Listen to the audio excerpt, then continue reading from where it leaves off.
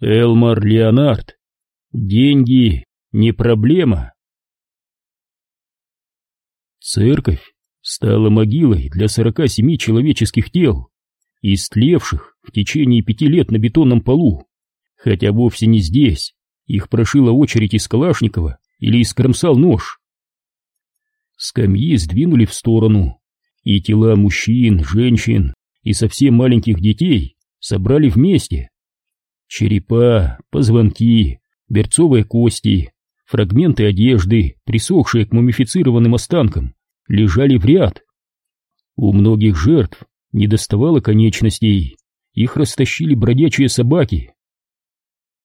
Поскольку живые не переступали больше порога церкви, отец Терри Дан принимал исповедь во дворе своего дома, под сенью старых сосен и серебристых эвкалиптов. «Простите, святой отец, ибо я согрешил. В последний раз я был на исповеди 2 месяца назад. С тех пор я согрешил с женщиной из Гесени 3 раза, а больше ничего не делал». Они тщательно прожевывали английские слова. Подобное произношение, думал Терри, можно встретить только в Африке. Он накладывал на распутников епитимию: 10 Отче наш и 10 Богородица Дева. Кающийся читал что-то вроде покаянной молитвы, и Терри отпускал его с миром, напутствуя любить Господа и более не грешить. «Простите, отче, ибо я согрешил, я давно не был на исповеди, но не по своей вине, ведь не повсюду встретишь исповедника. Грех мой в том, что я украл козу в Нунда, чтобы накормить семью. Моя женушка потушила ее с картошкой и перцем». «Вчера за ужином», — заметил Терри, — «я сказал экономке, что тушеная козлятина нравилась бы мне гораздо больше, не будь она такой чертовски костлявой». «Простите, отче», — смутился казакрат. «Когда ее ешь, у тебя набивается полный рот мелких острых костей», — пояснил Терри, и назначил грешнику 10 Отче наш и 10 Богородиц. Это была привычная епитимия. Некоторые приходили за советом. «Благословите, отче, я еще не согрешил, я только думаю о грехе. Я видел одного из тех людей, что убили мою семью. Он вернулся, один из милицейского отряда Хуту. Он вернулся из лагеря беженцев Гома. Я хочу убить его, но не хочу идти в тюрьму, и в ад тоже не хочу. Можете ли вы упросить Бога простить меня прежде, чем я его убью?» «Не думаю, что он на это согласится», — отвечал Терри. «Самое лучшее, что ты можешь сделать, сообщить об этом парне в комендатуру и пообещать свидетельствовать против него в суде». Потенциальный убийца заметил: «Отче, когда до этого дойдет? Я читал в Имвахо, что в тюрьмах 124 тысячи заключенных дожидаются суда. Через сколько лет дойдет очередь до того, кто убил мою семью? В Имвахо пишут, что понадобится 200 лет, чтобы их всех осудить». «А парень этот крепче тебя?» — спросил Терри. «Нет, он Хуту». «Подойди к нему», — посоветовал Терри, — «и вмажь ему по зубам со всей силы, камнем. Тебе сразу полегчает. А теперь покайся в том, что ты готов был сделать, и выброси это из головы». Терри мог предложить только временное облегчение, но изменить их жизнь он никак не мог. Кающиеся опускались на колени на скамью и видели его профиль сквозь затянутую марлей ширму. Преподобный Терри Дан, молодой человек с бородкой, сидел на плетеном стуле в белой сутане. По обе стороны ширмы взгляду открывался двор, заросший кустарником и сорняками, и дорога, что вела в деревушку Ересимби. Исповедь он обычно проводил только раз в неделю, а мессу служил в школе несколько раз в году, на Рождество, на Пасху и по случаю чьей-нибудь кончины. Епископ Руандес из городка Нунда, расположенного в 9 милях вверх по дороге, прислал отцу Данну письмо с приглашением приехать и отчитаться о проделанной работе. Он отправился туда в старом желтом микроавтобусе Вольво, который принадлежал еще его предшественнику, и оказался в кабинете епископа между африканскими идолами и плетеными корзинками, с кожаным диваном и креслами, покрытыми накидками в форме звездочек, с репродукцией на стене «Тайной вечери» Леонардо и фотографией, запечатлевшей епископа вдвоем со святейшим папой. Терри был в сутане. Епископ, одетый в белый свитер, спросил его, не пытается ли он учредить в лоне церкви новую секту. Терри ответил, что нет. У него были личные причины, не позволявшие ему работать полноценно, но он предпочел о них умолчать. Сказал он епископу следующее: «Вы вправе связаться с руководством миссии Святого Мартина в заливе Сент-Луис, штат Миссисипи, и потребовать моей замены, но если вы так поступите, дай вам Бог удачи. В наши дни молодые люди отнюдь не ломятся в двери семинарии». С тех пор прошло несколько лет. Когда Терри уходил, епископ скорбно качал головой ему вслед, а Терри продолжал жить, как жил. Этим вечером скамеечка для молитвы стояла под тростниковым навесом, тянувшимся через весь двор от дома священника. Голос, звучавший чуть громче шума дождя, забормотал: «Простите, отче, ибо я согрешил», и продолжил сходу: «Еще мальчиком я убил 7 человек, и еще мы убивали иньези, тараканов.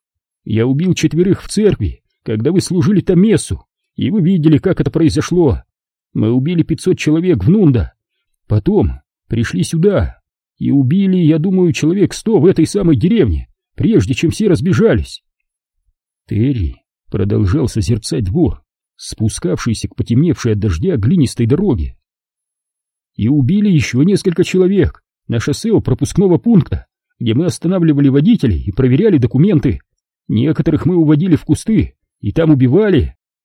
Человек замолчал. Терри ждал. Этот парень не каялся в грехах. Он хвастался содеянным. «Вы слышите меня, отче?» «Продолжай», — сказал Терри. Ему было интересно, к чему ведет этот тип. «Могу сказать, что скоро умрут и другие. А откуда мне это известно? Я ясновидящий, отче. В видениях Святая Дева велит мне делать это, убивать иньензи. Вот, я вам все рассказал, а вам нечего ответить, да?» Терри молчал. Голос, в котором временами слышались визгливые нотки, был смутно ему знаком. «Да ничего», — настаивал голос, — «то есть вы обязаны сказать, чтобы я этого не делал, но вы никому ничего сообщить не сможете, ни советнику, ни в пар, никому, потому что я говорю вам все это на исповеди, а у вас есть правило, которое запрещает разглашать услышанное. Вы слышите меня? Прежде чем убить, мы отрежем им ступни. Знаете почему? Вы там были тогда, значит, вы понимаете, и вы не сможете нас остановить. Слушайте, если мы увидим вас, когда придем, такого высокого, как вы, мы и вам тоже отрежем ступни». Терри сидел на своем плетеном стуле и смотрел на дождь, на бледное небо, на туман, покрывавший горы. Эти парни и впрямь способны на такое. Они уже проделывали подобное, так что этот человек не просто болтает. «Вы назначите мне эпитимию?» — спросил он. Терри не отвечал. «Ну хорошо, тогда я пошел». Человек встал с колен, и секунду спустя Терри увидел, как он удаляется. Увидел его тощие босые ноги, тщедушную фигуру в клетчатой зеленой рубашке и надетой от дождя потрепанной соломенной шляпе с обвисшими полями. Лицо его видеть не было нужды. Терри узнал его, как узнавал жителей деревни по их одежде, которую они надевали утром, если только не спали в ней. Он совсем недавно видел эту клетчатую зеленую рубашку, всего несколько дней назад, между палатками, на ярмарке. Этот самый тип в рубашке и 3 его дружков пили банановое пиво из оловянного желоба, достаточно длинного, чтобы всем достало места. Присев на корточки и склонив головы, они потягивали густое теплое варево через камышовые трубочки, и пиво горячило их, и сонные глаза их засверкали, когда они проводили взглядами проходившего мимо Терри. Терри встретился глазами с парнем в зеленой рубашке, и тот сказал что-то приятелям. Те засмеялись, а парень в зеленой рубашке громче всех, и его визгливый смех какое-то время сопровождал Терри, который остановился около человека, жарившего кукурузу на раскаленных углях. Звали его Томас, и одет он был в желтую футболку, которую Терри подарил ему несколько месяцев назад. Он спросил Томаса о том парне с визгливым голосом, и Томас ответил: «Ах, это провидец Бернард, он пьет банановое пиво, и Божья Матерь беседует с ним, кое-кто ему верит». Что он сейчас говорит? Когда вы прошли мимо, он сказал: «Вот идет Умугаба Вайбая Инканзу». Это он назвал вас мужчина, который носит платье. Потом он добавил, что вы пришли купить продуктов для вашей потаскушки Тутси, которая вам стряпает и которую вы трахаете, но не хотите, чтобы про это знали, потому что вы священник. Бернард сказал, что эта Божья Матерь ему открыла все про ваши дела. Он еще добавил, что нисколько вас не боится.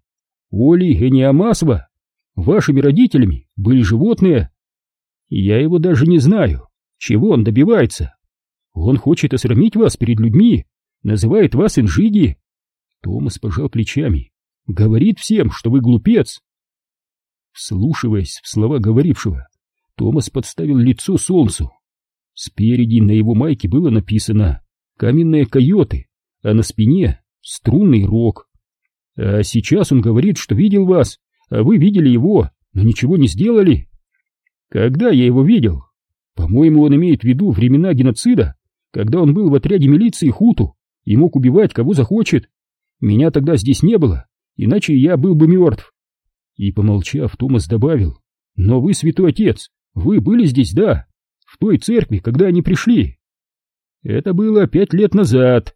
«Глядите», — сказал Томас, — «он уходит. Вы видите, у них у всех мачете. Они хотели бы повторить все снова, добить тех тутси, которых не смогли убить в тот раз».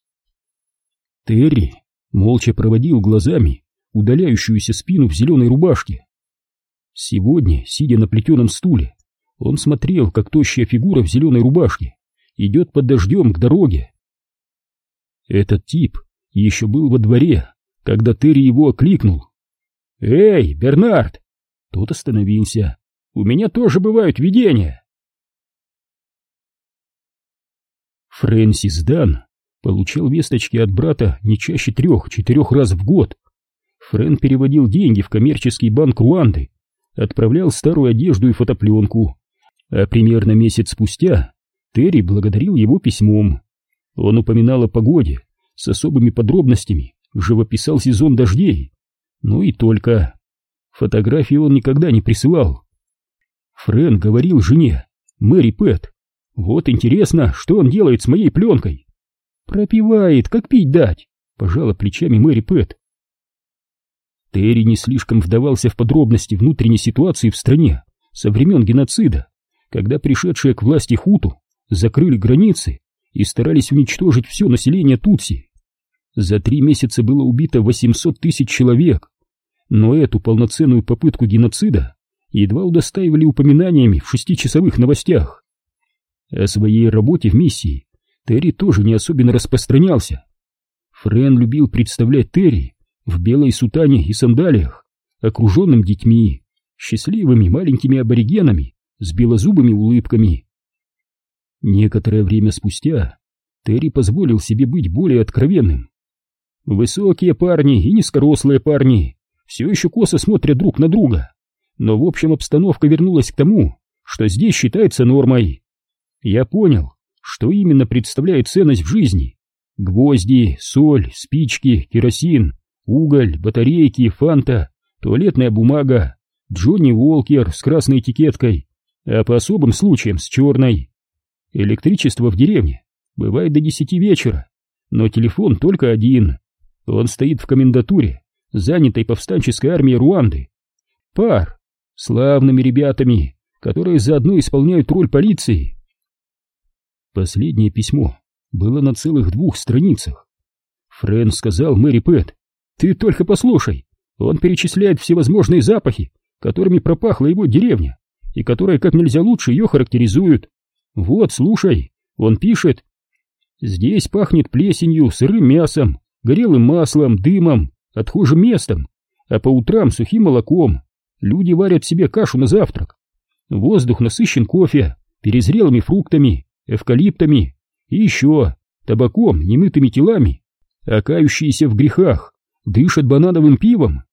«Фу, гадость!» — проговорила Мэри Пэт. «Да, но ты знаешь что?» — спросил Френ. «По крайней мере, он снова стал похож на себя прежнего». «Это хорошо или плохо?» — спросила Мэри Пэт.